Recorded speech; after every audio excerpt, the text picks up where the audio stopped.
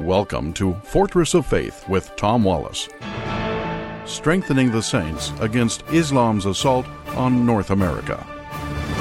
Well, thank you for joining us here today at Fortress of Faith. Let's get into the 1400 years of history of Islam. Here we go. Well, let me add this. The Abbasid period, too, they had a short break, about a 3-year period where they, there's like a break in their kingdom, in their dynasty, and it ended in 1258, then picked it up in 1261, moved on to 1517.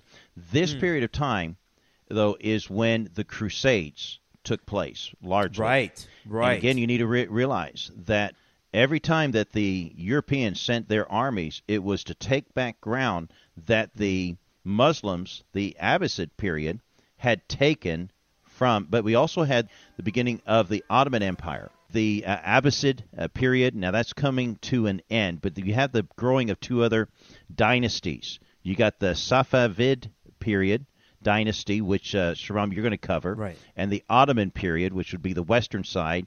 You have the eastern side, the Safavid, which started in 1501. Tell us some significant aspects of that.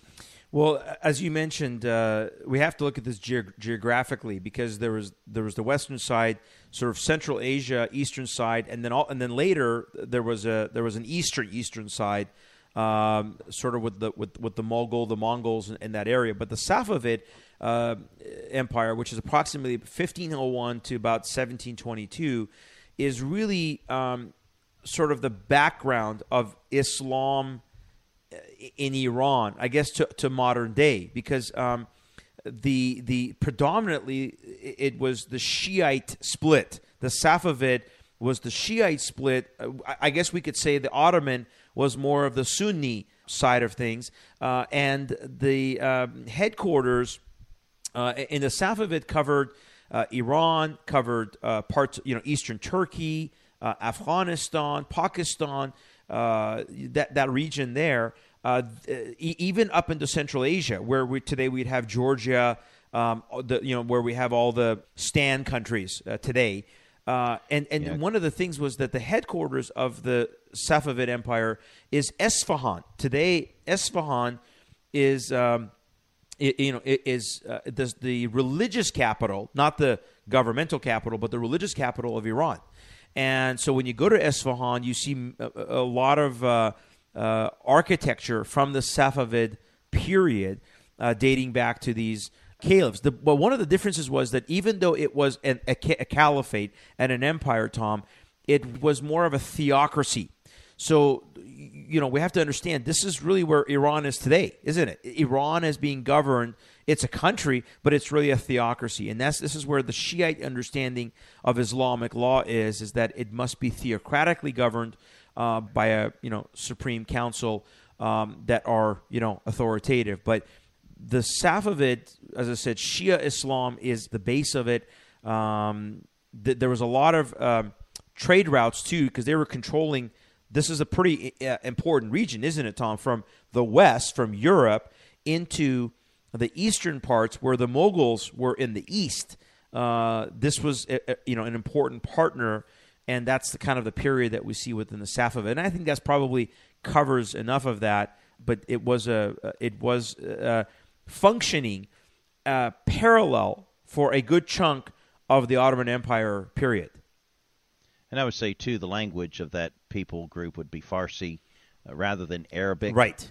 Being the caliphate wouldn't be officially run under the Arabic language. Right. And so then you had an opposing group on the west that took over the Byzantine empires, and that was the Ottoman Empire, which would be modern-day Turkey as we would know it.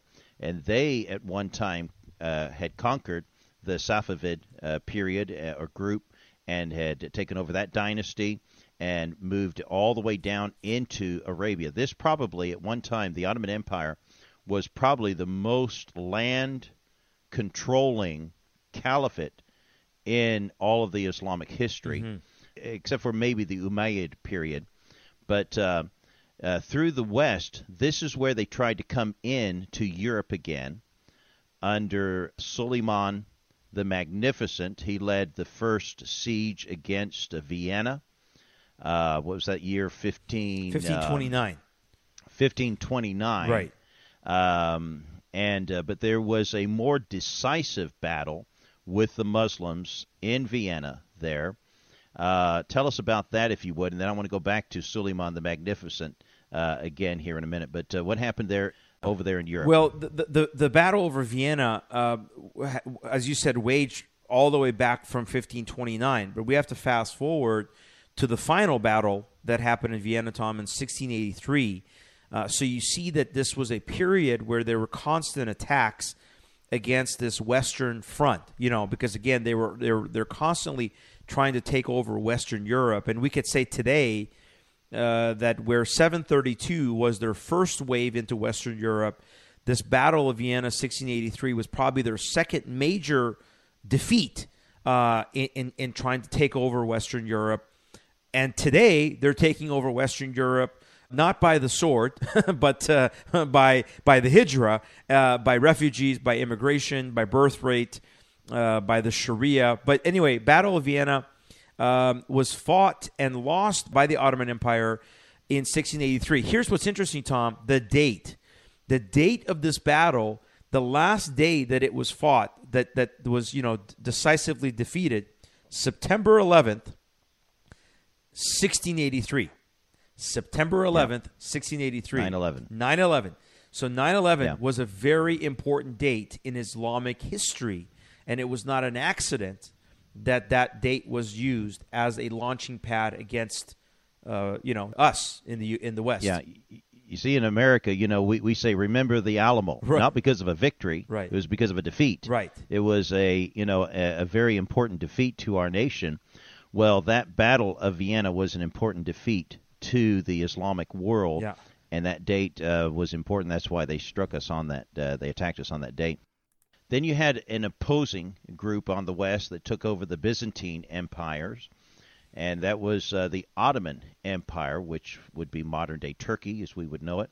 And they, at one time, had conquered the Safavid period or group and had taken over that dynasty and moved all the way down into Arabia. This probably, at one time, the Ottoman Empire was probably the most land-controlling caliphate in all of the Islamic history, except for maybe the Umayyad period. But through the West, this is where they tried to come in to Europe again under Suleiman the Magnificent. He led the first siege against Vienna, year 1529. Right. But there was a more decisive battle with the Muslims in Vienna there.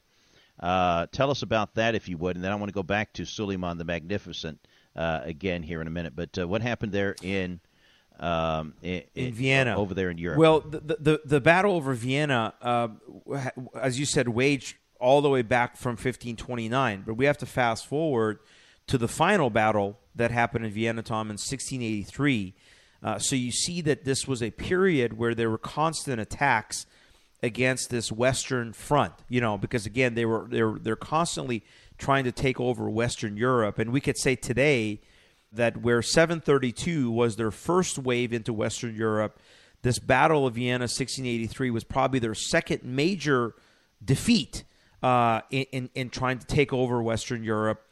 And today they're taking over Western Europe not by the sword, but by the hijra, by refugees, by immigration, by birth rate, by the Sharia. But anyway, Battle of Vienna was fought and lost by the Ottoman Empire in 1683. Here's what's interesting, Tom, the date.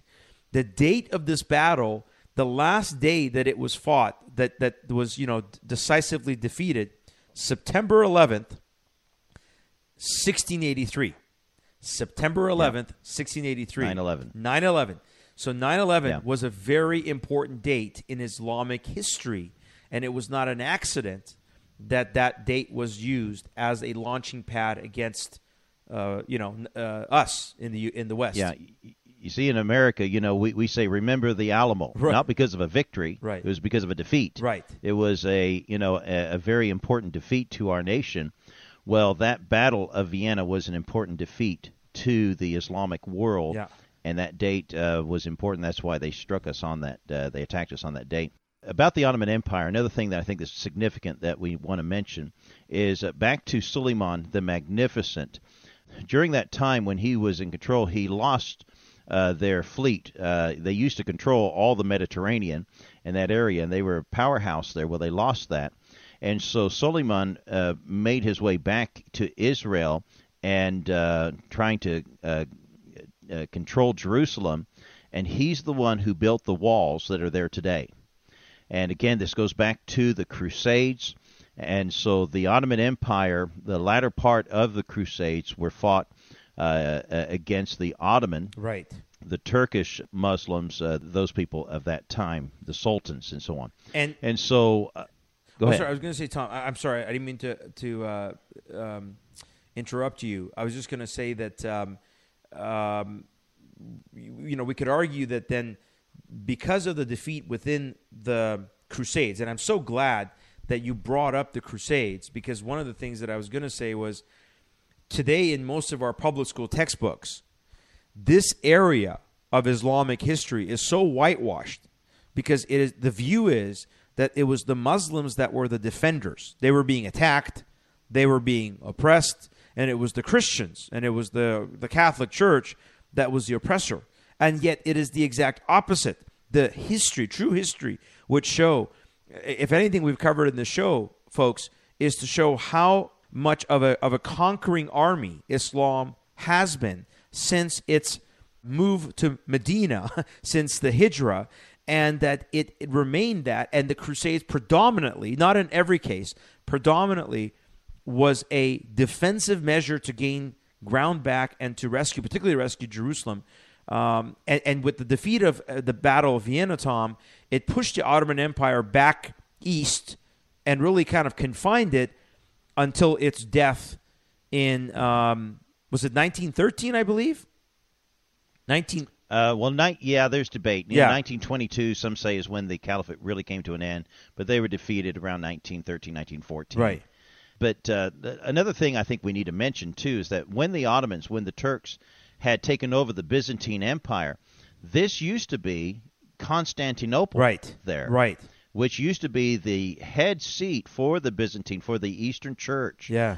And that great church, the cathedral, Sophia, Hagia Sophia, it still stands today, now with 4 minarets around it, and it's now the Sophia Mosque. That's right.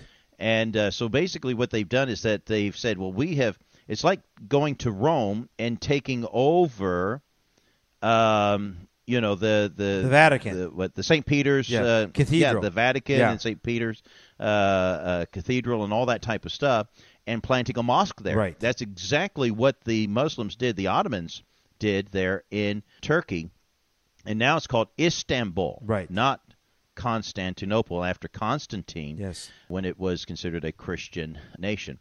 And so these are significant parts of history that we need. And again, you just said it. Everything comes back to the sword. Yes. We're the only ones who call Islam the religion of peace.